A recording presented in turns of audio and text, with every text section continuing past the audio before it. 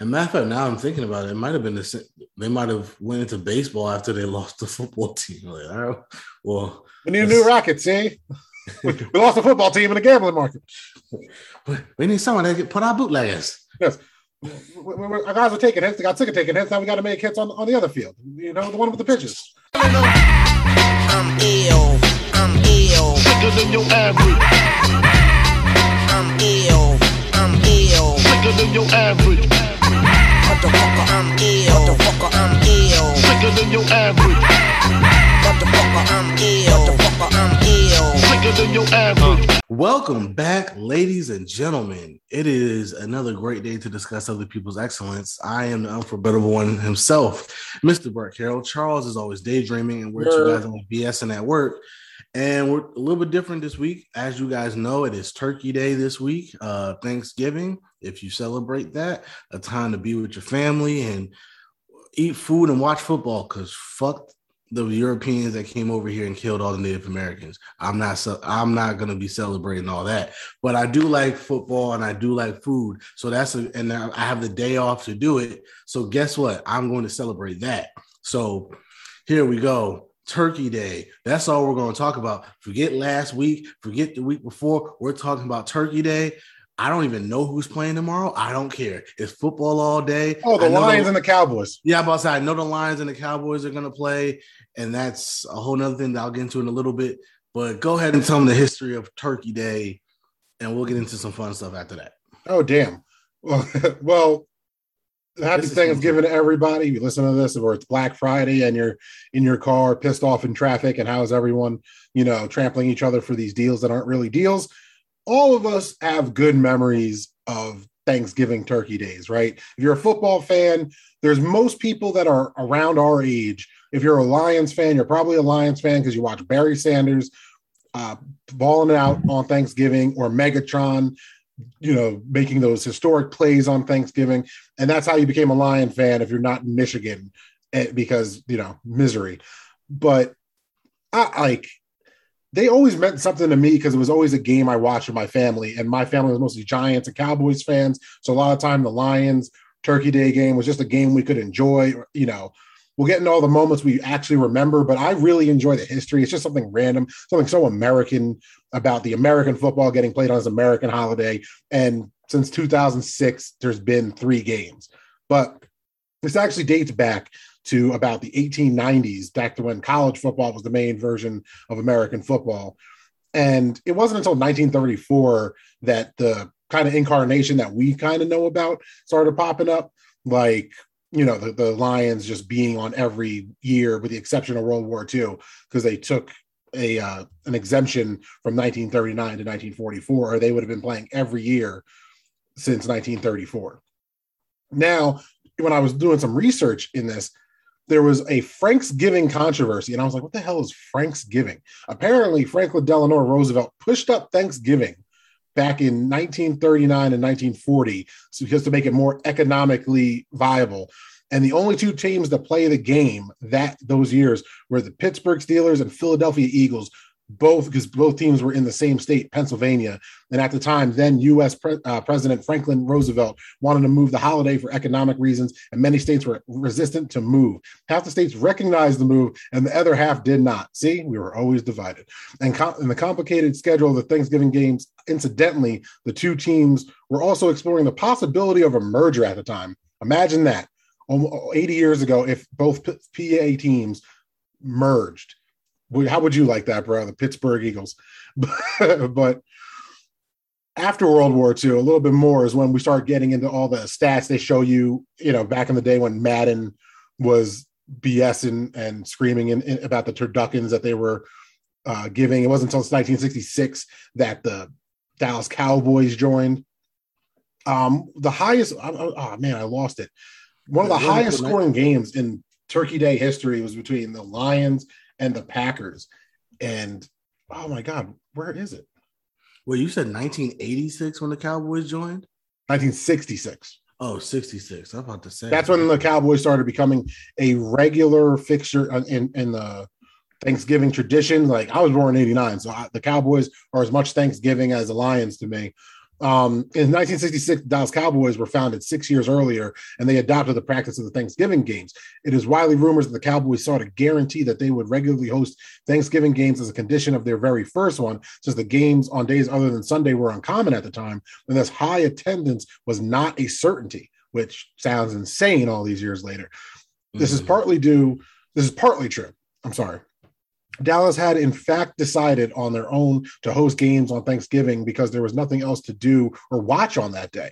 In 1975 and 1977, at the behest of then-Commissioner Pete Rozelle, the St. Louis Cardinals replaced Dallas as a host team. Dallas then hosted St. Louis in a near as popular nationwide – The Dallas then hosted St. Louis in 1976, the next year. My bad, I skipped a line. Although the Cardinals at the time, known as the Cardiac Cards, my dad loves that era of Cardinals football, due to their propensity for winning very close games, were a modest success-like story at the time.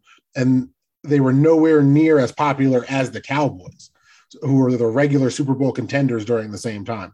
This, combined with St. Louis' consistently weak attendance and a series of ugly Cardinals losses in those 3-game stretches, and an opposition from the Kirkwood Webster Groves Turkey Day game, a local high school football contest.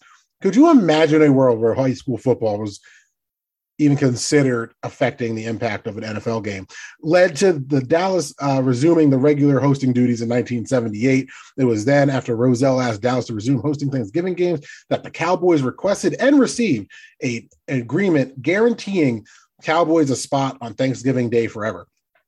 So just to clarify, the NFL did not want to give this dynastic franchise at the time the Thanksgiving Day game, and they were going with the hot team at the time, the Cardiac Cards, because they're exciting. They wanted to drive up attendance. It didn't work. And then boom, they get the Turkey Day game, which, again, the fact that in this little blurb, high school football is even mentioned is just shows you how popular high school football was back in the 70s and still is in the area today. But that would never even be a consideration. What I still don't understand is, and what I still don't understand is why the NFL, even to this day, didn't decide, like, isn't it weird that we have 2 NFC teams that's traditionally in the game, but no AFC teams? Like, that's weird to me. You would have thought that they would have balanced that out. Either took the game away from one of those teams or added 2 AFC teams to be part of the tradition. Well, I think they don't want to take away any tradition, because at this point, especially, Detroit and Dallas are both a tradition on Turkey Day. Right. So my thing is there's like 4 or 5 games on Thanksgiving anyway. I would do the Chiefs one because that makes sense, because they literally represent the AFC merger. And then I don't care who the other one. The Steelers probably make sense, but it doesn't matter what other AFC team you want to do. But the point of the matter is, that's what I would have done. I would have added 2 AFC teams to that lineup where they play on Thanksgiving. That's what I would have done. So, real quick, I'll go up to the early 90s, or the 90s in general, because I mean, you'll remember everything in the 21st century. But in 1920, so over 100 years ago on Thanksgiving, an urban legend states that the Chicago Tigers and the Decatur Stollies, I think I'm pronouncing that right, challenged each other to a Thanksgiving duel in Chicago in the league's inaugural season, with the loser being relegated out of the league at the end of the season, reportedly explaining why the Tigers were the only NFL team to fold after the 1920 season. No other team would fold until 1921. The claims of it being a duel are unsubstantiated. Nevertheless, the Tigers, after a 27-0 win over the non-league Thorn Tornadoes the next week, never played football again. The Stollies would move to Chicago during the next season, later renaming themselves the Bears. In 1921, a matchup of the 2 of the league's best teams, the Stollies, I don't know, man, lose to the Buffalo All-Americans, and they demand a rematch. The Buffalo agreeing to a December match only on terms of it being considered an off-the-record exhibition game. What in the bullshit? That later match, which Chicago won, ended up counting despite the All-Americans' insistence, controversially handing Chicago the championship. Wow, 1920s football is fucking nuts. In 1929, could you imagine if the Stollies lost? Like, we might not even have the Bears. It's crazy to hear all like the butterfly effects of these assholes in the middle of the country just doing shit on a whim. Like the shit talk you had to do to go, if you lose, you're not a team no more. That is the epitome. Where's the rest of the league? Like, no. Yeah, the rest of the league's like, do it. like what? Ridiculous. And okay, 1929, Ernie Never scores 40 points, an NFL record that still stands, and the entirety of the Chicago Cardinals scoring that day, including extra points in a rout over their crosstown rivals, the Bears, who only scored 6 points. Sheesh. Right? And that's a crazy record. One guy scored all 40 points, including the extra points. Okay, skip a couple of decades because, again, World War II happens, and I guess the later part of the 40s is kind of boring. In 1952, the Dallas Texans, the soon-to-be Kansas City Chiefs, for those who don't know, are forced to move their lone remaining home game to the Rubber Bowl in Akron, Ohio, as the undercard to a high school football contest. Their opponent for that game, the Chicago Bears, underestimated the then winless Texans and sent their second string to the game. The Texans scored a 27-23 upset over the Bears for the only win of their existence. What? This is like some stuff I like, weird, stupid sports comedies. Like this is, oh yeah, we're gonna put our second stringers in. We're not gonna play our best guys, and we lost. Yeah, they lost because they got cocky. That's literally, you learn that lesson as a child. But anyway, 10 years later in 1962, the Lions handed the 10-0 Green Bay Packers their lone defeat of the season. The game was dubbed the Thanksgiving Day Massacre due to the dominant performance by the Lions defense, who sacked Bart Starr 11 times. Man, I think, and I remember my dad bringing that game up too, because I've heard about the Thanksgiving Day Massacre. In 64-65, the 1964 and 65 AFL contests featured the Buffalo Bills and San Diego Chargers. The two teams would eventually meet in those years' American Football League championship game. So there you go, dude. For the first hint of which AFC team, besides maybe the Chiefs, like you said, that maybe get a nod, the Bills or the Chargers. I'm okay with it. In 1974, this is what I was one of the points I was looking for before. In 1974, unknown Cowboys backup Clint Longley took over for an injured Roger Staubach with the team down 16-3 and rallied to an improbable victory over Washington on 2 deep passes. There are members of my family who remember that game. I've heard about it just in Thanksgiving Day conversations, watching the Lions play. And in 1976, the Bills offense put forth one of the best and worst performances in Thanksgiving history. O.J. Simpson set an NFL record for most rushing yards in a single game with 273. However, Bills backup quarterback Gary Marangi, don't know how to say it, completed only 4 of 21 pass attempts for 29 yards and a rating of 19.7. The Lions defeated the Bills 27-14. Can you imagine having on your fantasy team? Like, why? That's negative points. That got to be negative fantasy points after that. Well, if he didn't throw picks, no. If he didn't throw picks, you only got 1 point. Or 2, depending on how the yard is set up, or if the PPR or something. Anyway, in 1980, the Lions and the Bears tied 17-17 at the end of regulation. The game went into overtime, the first Thanksgiving Day to do so. Overtime was not added to the NFL regular season until 1974, so it's 6 years later. And the first overtime game at the Silverdome, the Bears running back Dave Williams returned the 5th quarter opening kickoff 95 yards for a game-winning touchdown, ending the shortest overtime period in NFL history at the time in 13 seconds.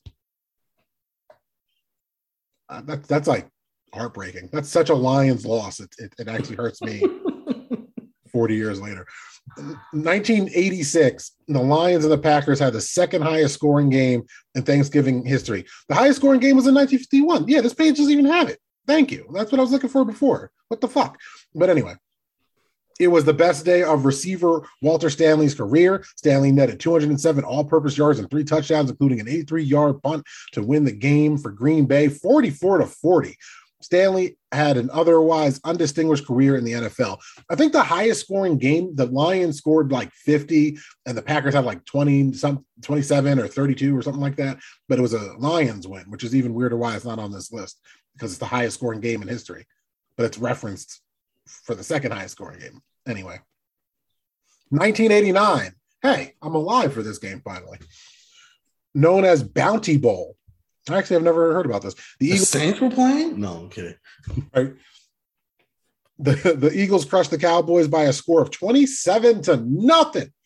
Allegations surfaced that the Eagles had placed a bounty on the Cowboys kicker, thus becoming the first of a string of 3 bitterly contested games between the two teams, the other two being Bounty Bowl 2 and the Pork Chop Bowl a year later. On the kicker, though? Why? Right? There's something more to that story. Seriously, some of this stuff is just like, what? Like this sounds like a cheesy early 2000s like sports comedy. This isn't real life. Yeah, if you lose, you're out of the league. Oh no, the Pork Chop Bowl thing sounds like the year it came out. It sounds like an 80s comedy. Okay. So now we're in the 90s. We only got 1, 2, 3 things in the 90s. And then we can come back to modern times. Go ahead. 1993. In one of the most famous Thanksgiving days in recent history, the Cowboys led the Dolphins 14-3 with just seconds remaining in a rare, snow-filled Texas stadium.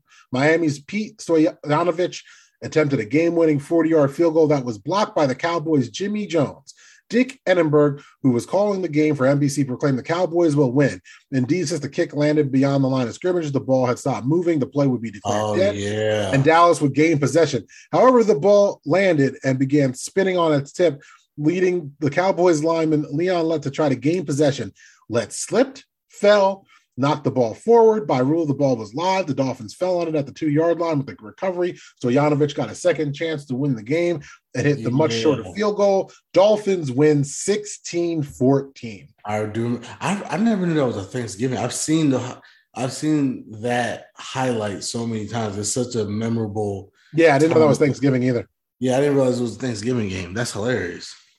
Wow. You know what? I should have realized it was Thanksgiving. The Cowboy fans in my family would never want to bring it up on Thanksgiving.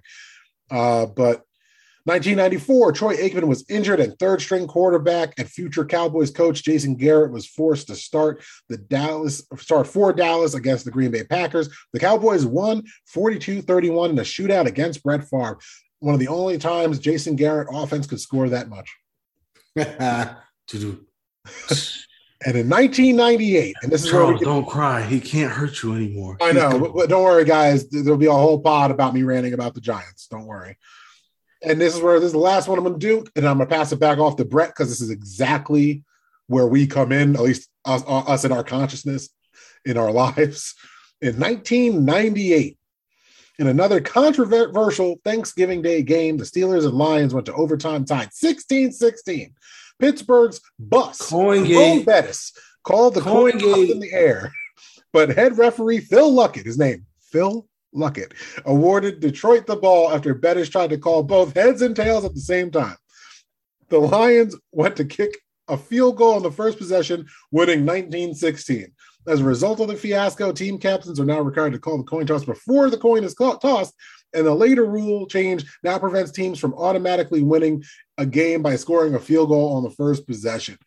The day also saw a memorable performance by the Minnesota Vikings in a 46-36 win over the Cowboys as Viking rookie Randy Moss, straight cash, homie, caught 3 touchdowns all over 50 yards. Yeah, I think that was the game. He had like 3 catches for like almost 200 yards and 3 touchdowns. It's like, yo, what the fuck? Yeah, CoinGate was crazy. I remember CoinGate. I was still like a little too young to know about that, but I remember like my dad talking about it all the time. And then I remember seeing the highlights growing up. I'm like, dang. And it's crazy because, Jerome Bettis is from Detroit, so that made it even worse. Being in Detroit for the game. That's why they let him out there as the captain, and then that happened. So, yeah, that was crazy.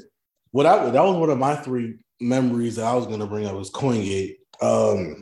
There's only three more moments on this list, which also makes me feel old because the last moment is 2012, which is back. What I was about to say, it's the butt fumble. How could we forget the butt fumble happened on Thanksgiving? Oh, hold on. Let me say the other three because I'll talk about the butt fumble. Ironically, that's not one on the list. Oh wait, no, it is. It's the last one in 2012. Yeah, 2012. So in 2008, the 10-1 Lions routed the 0-11 Lions by a score of 47-10. It's one of the most lopsided victories in the history of Thanksgiving. The Lions would go on to finish 0-16, clinching the 33rd winless season in NFL history and the first under the 16-game schedule. Damn, bro, that was 2008. Mm-hmm. That's how they got Stafford. It's just crazy how long ago that is, you know? And 2011, a trio game was lauded as one of the better Thanksgiving Day slates in NFL history. The night game between Baltimore and San Francisco pitted head coaches and brothers John and Jim Harbaugh against each other, a preview of the Super Bowl. And then 2012, the most memorable Thanksgiving Day highlight, my favorite, because it was bringing together enemies such as Giants and Cowboys fans and even some Eagles fans sprinkled in my family, all together to laugh at the Jets.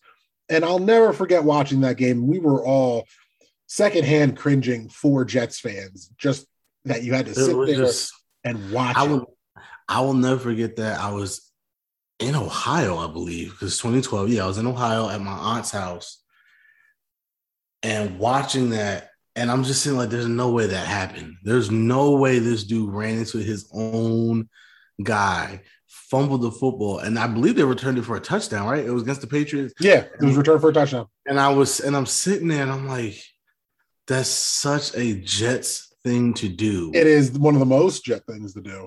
Oh, and you know what happened that same day before we keep making fun of the Jets about the butt fumble?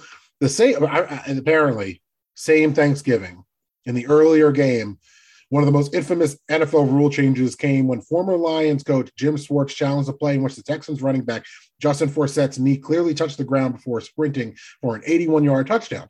Referee Walt Coleman stated by rule, scoring plays are automatically reviewed and the play was not challengeable by a coach. Because of the improperly attempted challenge, the review was canceled and Coleman assessed a 15-yard kickoff penalty for unsportsmanlike conduct. The NFL then passed a rule that stated if the coach attempted to challenge a play that was automatically reviewed, the review would continue. It was called the Jim Schwartz rule. That is crazy that something so blatantly wrong could just happen because of some bullshit with the rules. But I vaguely remember that. I don't remember that at all. You know, I don't remember that because nobody gave a damn about that. Hey, that's a really controversial call. But this guy fumbled the football. He ran into somebody's butt.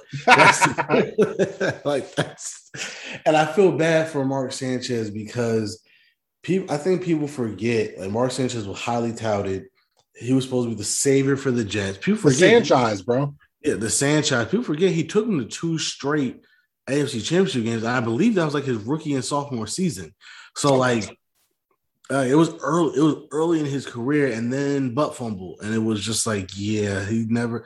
That's something that we're always going to remember. We're not going to remember any of the other good things he did, and that was the epitome of the downfall of the Rex Ryan, Mark Sanchez era of freaking Jets football, including Mark Sanchez getting hurt because Rex Ryan didn't want to put in Geno Smith and put Mark Sanchez back in a preseason game. And I believe I believe broke his arm. Well, that was the nail in the coffin game. The fall of the Rex Ryan era Jets happened in 2011 on Christmas Eve, the Giants Jets game, because both teams were 7-7. Giants were going to win the Super Bowl. The Jets never got right after that.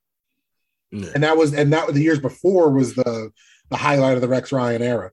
But Thanksgiving wise, the butt fumble is one of my biggest memories. Other than watching Barry Sanders and Megatron, the butt fumble is up there because it shut the door on one of our local teams' eras. It really highlighted that it was the Patriots and everybody else in the AFC East at the time. And it is all time. Just you cringe for the Jets. Like they were down 21-0 by halftime that year.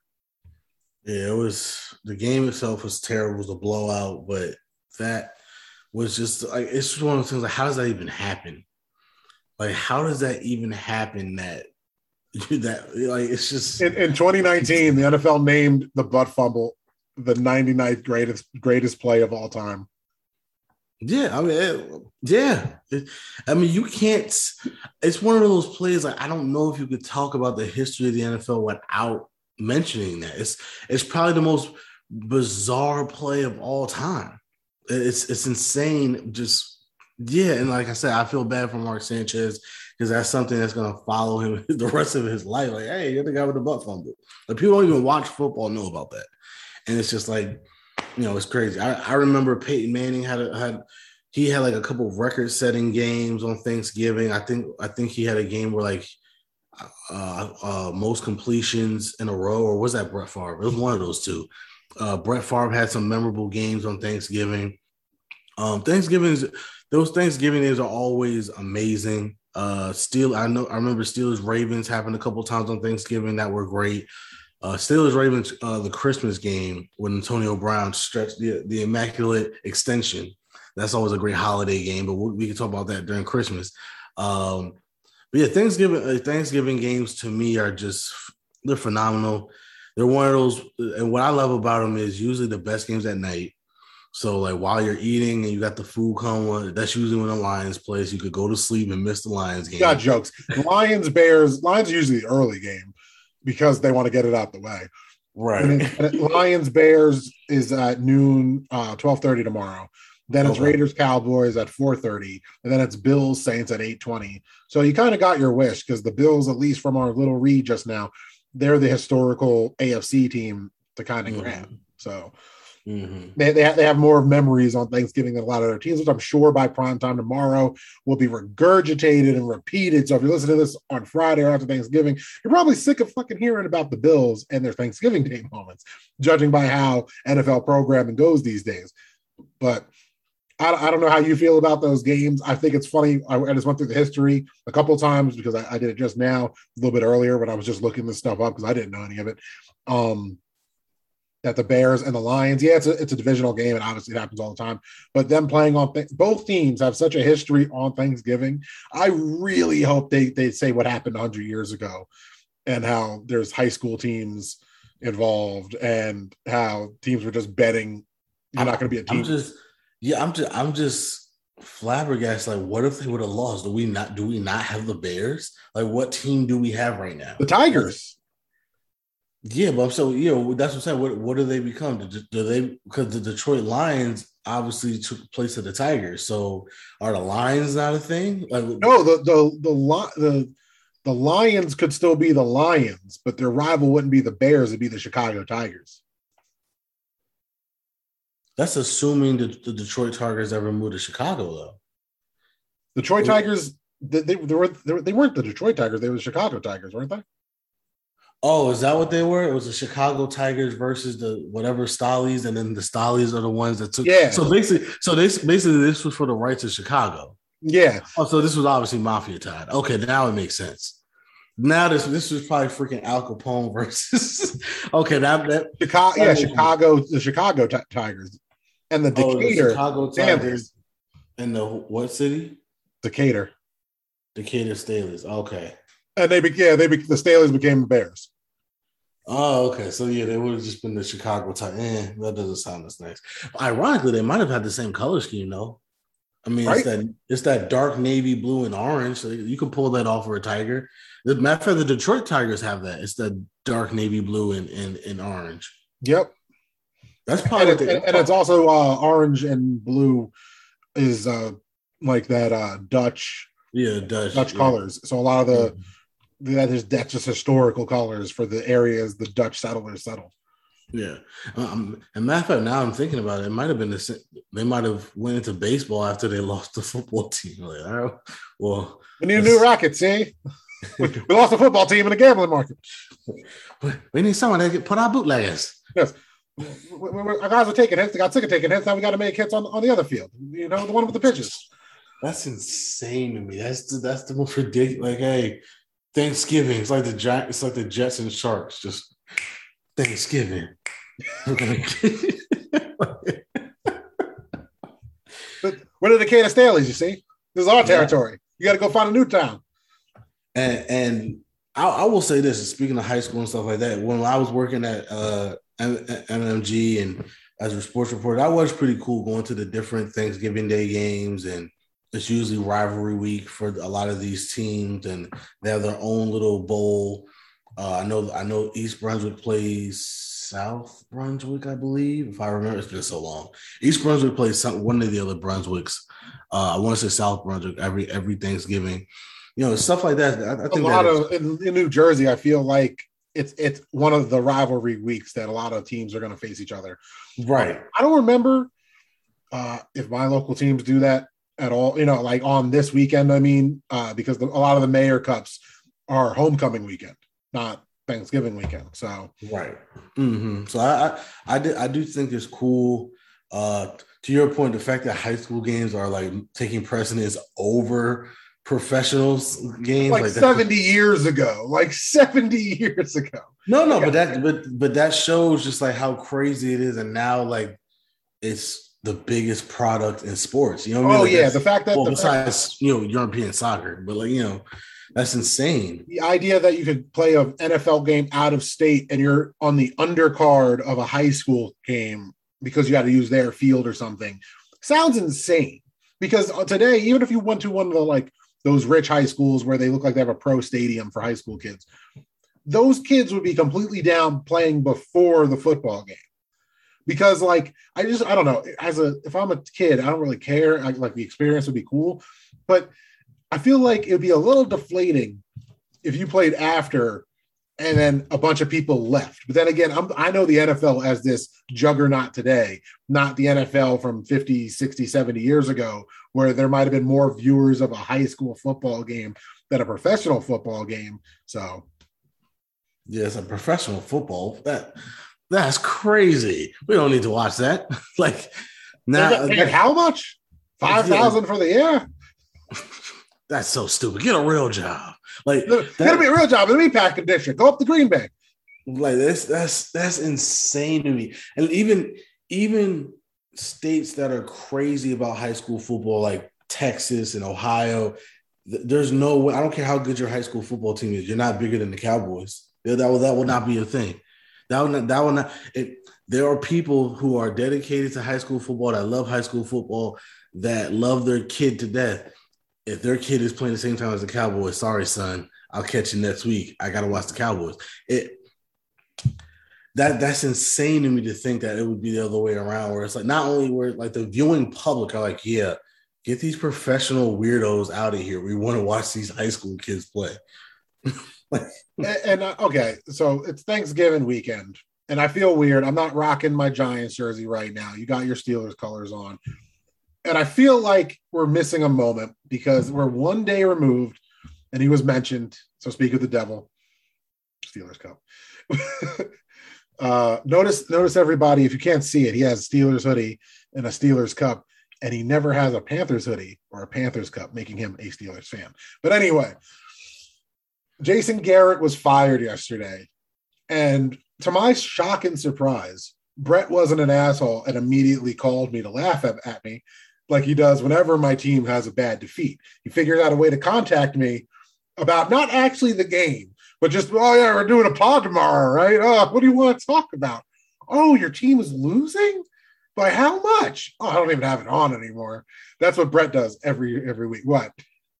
I did that this week. I didn't do that. You did that this week. Notice how you said I did that this week? Exactly. So Jason Garrett got fired. And I was happy. I'm happy. But it's I know you're happy. It's a Band-Aid on a gunshot wound, though, because Jason Garrett's a bad offensive coordinator right now, at least for the Giants. I don't want to say forever, but yeah. And the offense is so bad. And people are going to be like, well, Saquon's injuries, Daniel Jones sucks. I am not a Daniel Jones defender. He is not the problem. A lot of these plays are terrible. They don't make sense. They're just I can be the defensive coordinator and stop what we're running, and I am not like that. You know what I mean? I just watched football growing up. So this is good, but the bigger problem is Gettleman. The bigger problem is Joe Judge.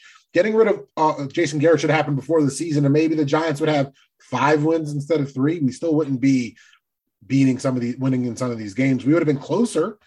Like we were only, it's just annoying. Like we have the talent on the offense that we should, if we're going to be losing, we should at least be putting up 30 and losing. You think you have 30-point a game talent? I think if we're all healthy, if everyone's healthy. Yeah, but you haven't been healthy. Exactly.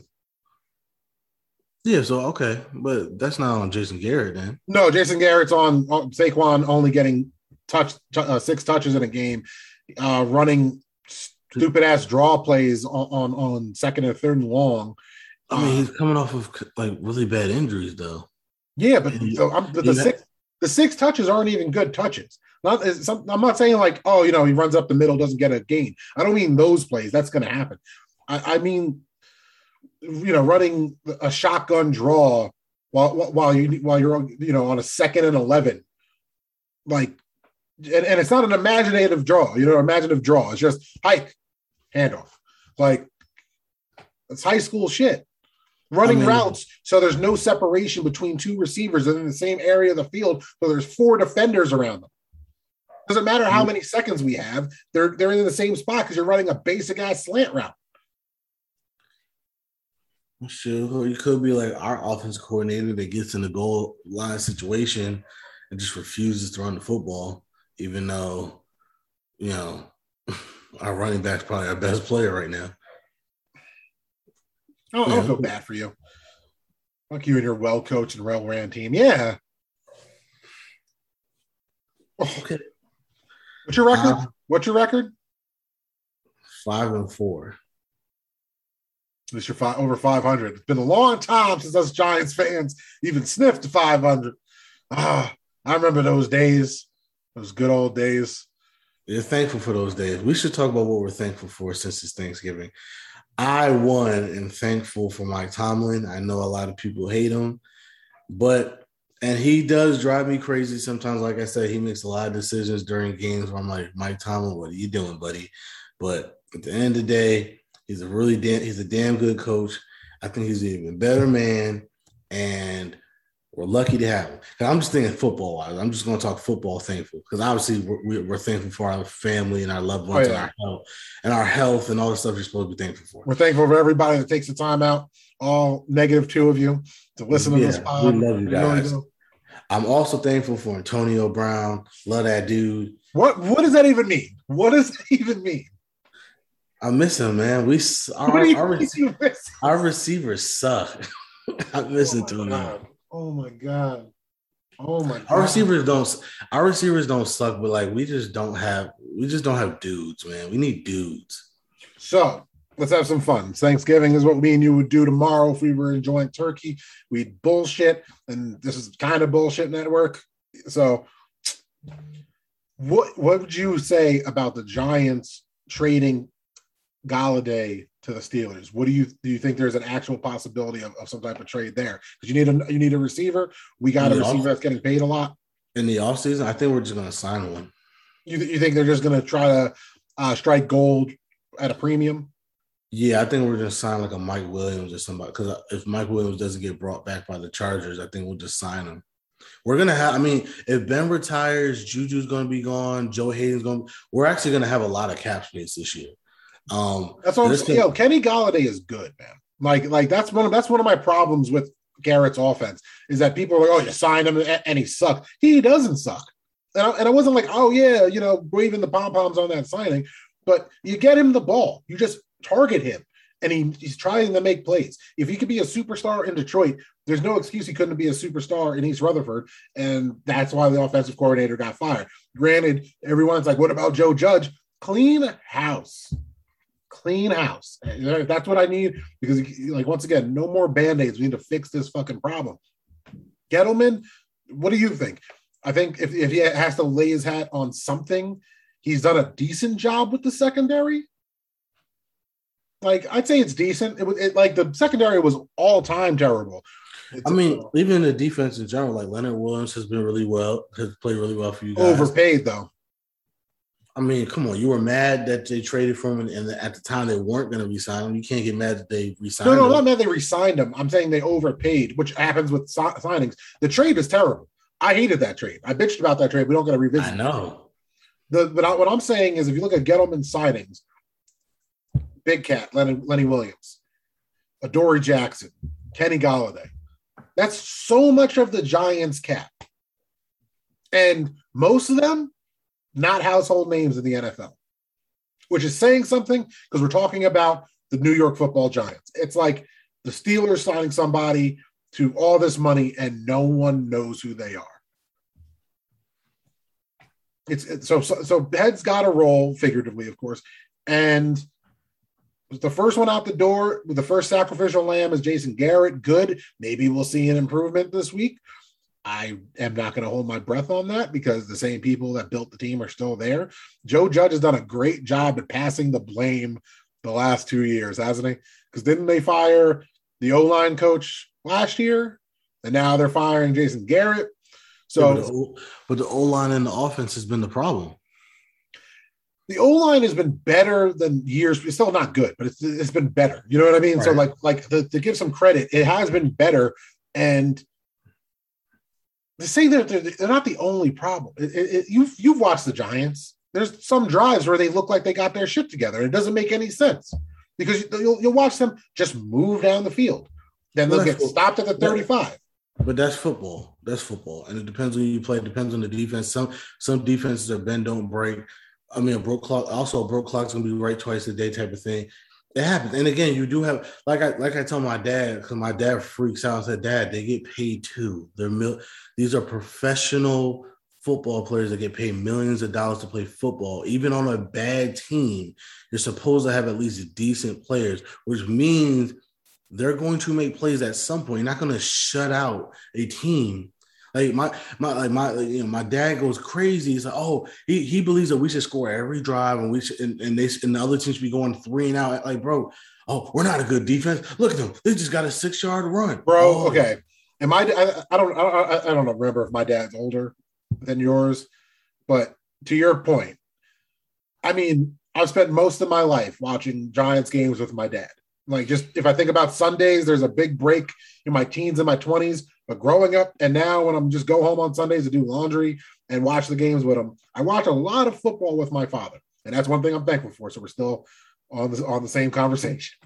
But my father has been stuck in the 80s football-wise my whole life. He thinks the Giants are that late 80s incarnation of that defense and that the second strings should be able to shut out the champions. And that's how football works, is 1980s mentality. Every week, every single week. It has just been the last year. Think about this time-wise. Last year, Tom Brady's on the Bucs and wins. That was the first time that's when my dad stopped hating on Tom Brady. Was last year. All the other Super Bowls, nah. But last year, he was just kind of like, yeah. This is random. So this is from last week. They flashed something. If you combine Warren Moon and Joe Montana's touchdowns, they don't equal Tom Brady. Right? Just take a moment to hear what I said. Warren Moon and Joe Montana. Which, like, to my dad seeing that visual, I was like, "God, talk shit." Like, what is it? It's all the wide receivers, Dad. 20 years of wide receivers. He's 44. Sorry. You see this like an every week thing for almost 20 years now. First of all, Tom Brady, that's why people think he's the GOAT, because he's never even had like great wide receivers. We think Randy Moss, and then it's like, okay, yeah, Gronk, obviously, but like we forget Deion Branch was like his best receiver. And for many, for a couple seasons, I should say many, but for a couple seasons, Brandon Lloyd.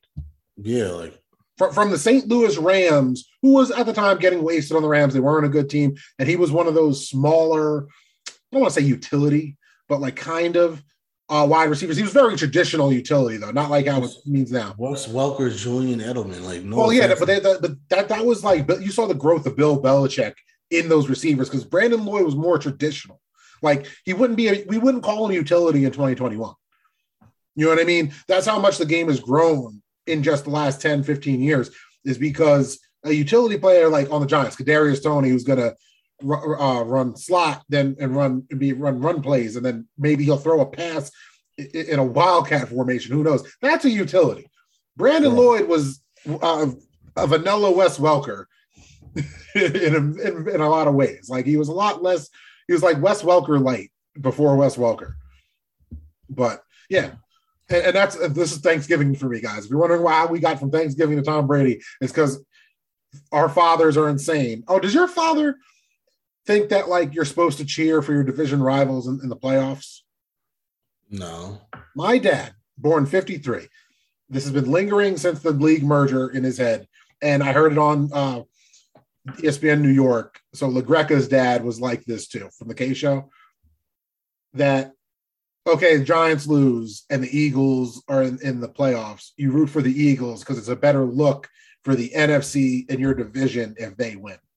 Absolutely not. Oh, I'm with you. You know I have no love for that. Absolutely. I make fun of my father for being a closet Eagles fan because he watches so many Eagles games, especially because of his heart thing. So he can't watch the Giants. I'm laughing. Sorry, making light of a bad thing, but it's been 10 years. So he can't watch the Giants all the time because of his heart, and it'll like shock him if he gets too animated. Sorry. So he started watching the Eagles. No, I mean, honestly, the reason why I'm laughing because my dad's the same way with the Steelers. Like, I feel like he's had like 20 heart attacks. We just haven't. You don't get it. I'm sorry. I love my dad, but it's been like a decade of this for me. So like he got the heart thing like back when Vic became the Eagles quarterback. So like it was like I can watch the Eagles games and they're more fun to watch. So that's kind of where this started. But my dad has a defibrillator thing in. So if he gets too wild up and pissed off about the Giants, I've actually seen him get shocked. And the fucked up part is he's mad, gets shocked, gets madder, sees me laughing, gets madder at that, but then he laughs and gets shocked again or something because it's like so many different things because he's like laughing because it's like, oh, mother, Sorry. You want to talk about sketch comedy, like forget. I told you. You probably thought it was just like hyperbole, or just like a turn of phrase. My dad a couple weeks ago, the Giants were. I forget who they were playing. It was one of the games where we knew we were losing in the first couple minutes. Giants have the ball, and there's like a turnover, a pick or something, like immediately. If I think it was a Giants Cowboys game, my dad just goes, "And I'm done. I'm gonna go watch a movie." Like just gets up and he's like, fuck this. like I don't need this. My dad was away on vacation. He didn't even watch the Steelers game Sunday night. He was like, no, I'm just not gonna do it to myself. I said, no, that was smart. Because when he watched, I'm like, bro, why do you even watch the game? Like, you're so negative. Like, just watch the game. Like, I don't understand. Yeah, my dad has a literal. He doesn't want to get shocked because he's getting too emotional about it. Like it's like, Dad, like, are you sure you're a fan? Because it's almost like you're rooting against your team. Like, lose, you deserve to lose. Your dad's secretly a Bengals fan. It's like I know they're gonna throw a pick here. I know they are. I'm like, Dad, like, dude, can you just let the game play itself out? Like, just let it happen. It's like, you're firing now. Fire this dude. I say it all the time. If I was ever a billionaire and I owned a team, my dad is not allowed anywhere near the management office. He gets a suite with all the wings he wants and all the drinks and air conditioning and air conditioning. Your dad's a man of luxury and the only air conditioning. And I'll have a lazy boy in there so he doesn't have to sit in like a regular seat. He'll have, but he is not allowed anywhere near because I'll go away on vacation, come back, and my quarterback's traded, my coach is fired, my GM is fired, my rookie. Because here's the thing, he expects you to be like an all-pro from the day you walk on the field. It's like that. He's a rookie. Can you like just get? He hated Troy Polamalu. He hated Antonio Brown. He hated. There were so many people that he hated. I'm like, no, my dad's weird. He don't hate, like, unless you're that bad. If like we see you every week on getting flags, then my dad's like, why are you still here? Like I am. That's where I get it from. And granted, obviously, by the time they later on in the career, he's like, oh, I was like, yeah, why don't you give him a chance? Like, they're like I understand Troy got beat on a deep ball. Like, he takes chances. That's what he does. You got to live with that because he also, how many games has he won for us doing, taking those chances. Yes, he's going to get beat like once, or once in a blue moon. Yes, I understand Antonio Brown's a little bit smaller than you would like as your number one receiver, but he's balling. Like I don't have Antonio Brown. It's never going to happen. He's not coming back. Don't say that. There's zero incentive for him to leave North Florida. Oh, he's not. No, he's in a great position. He should never leave. That's the only reason. If the Steelers is he the number one receiver?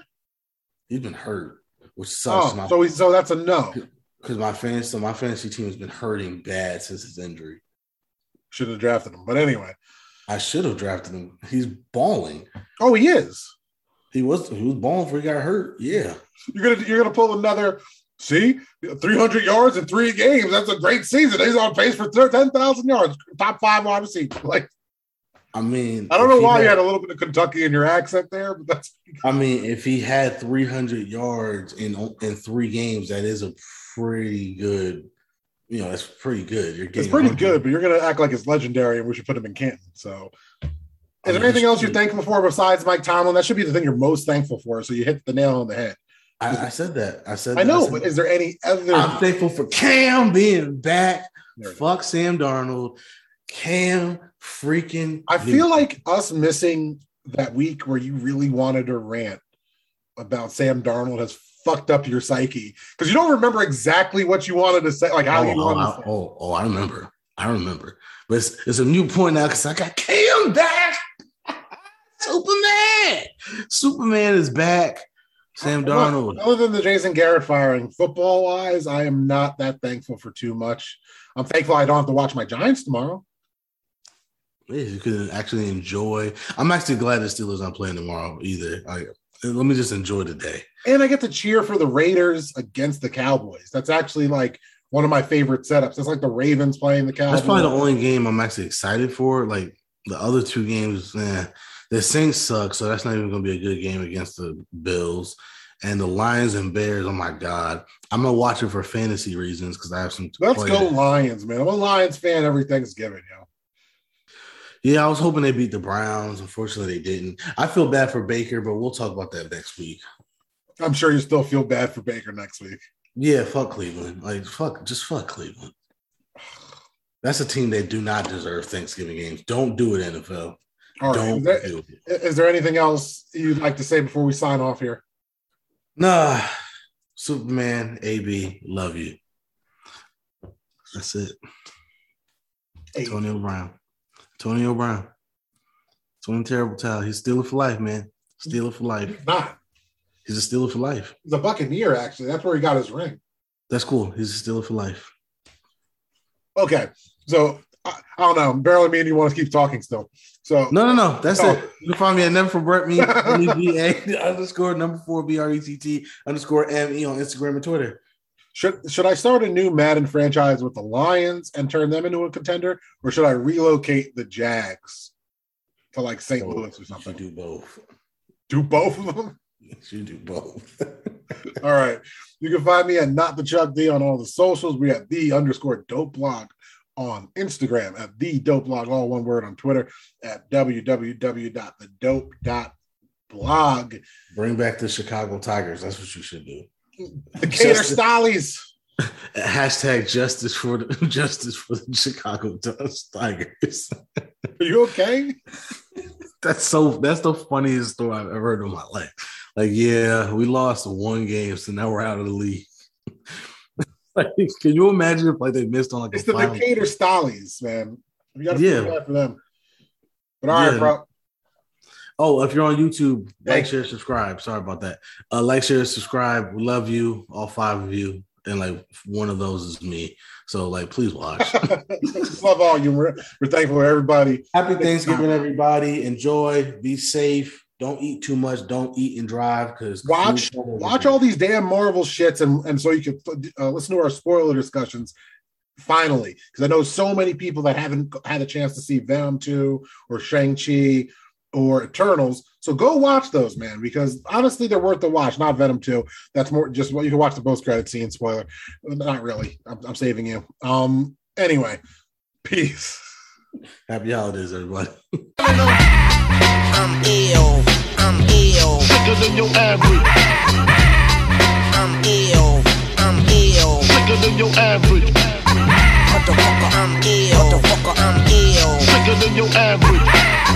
Motherfucker, I'm ill. Motherfucker, I'm ill. Sicker than your average.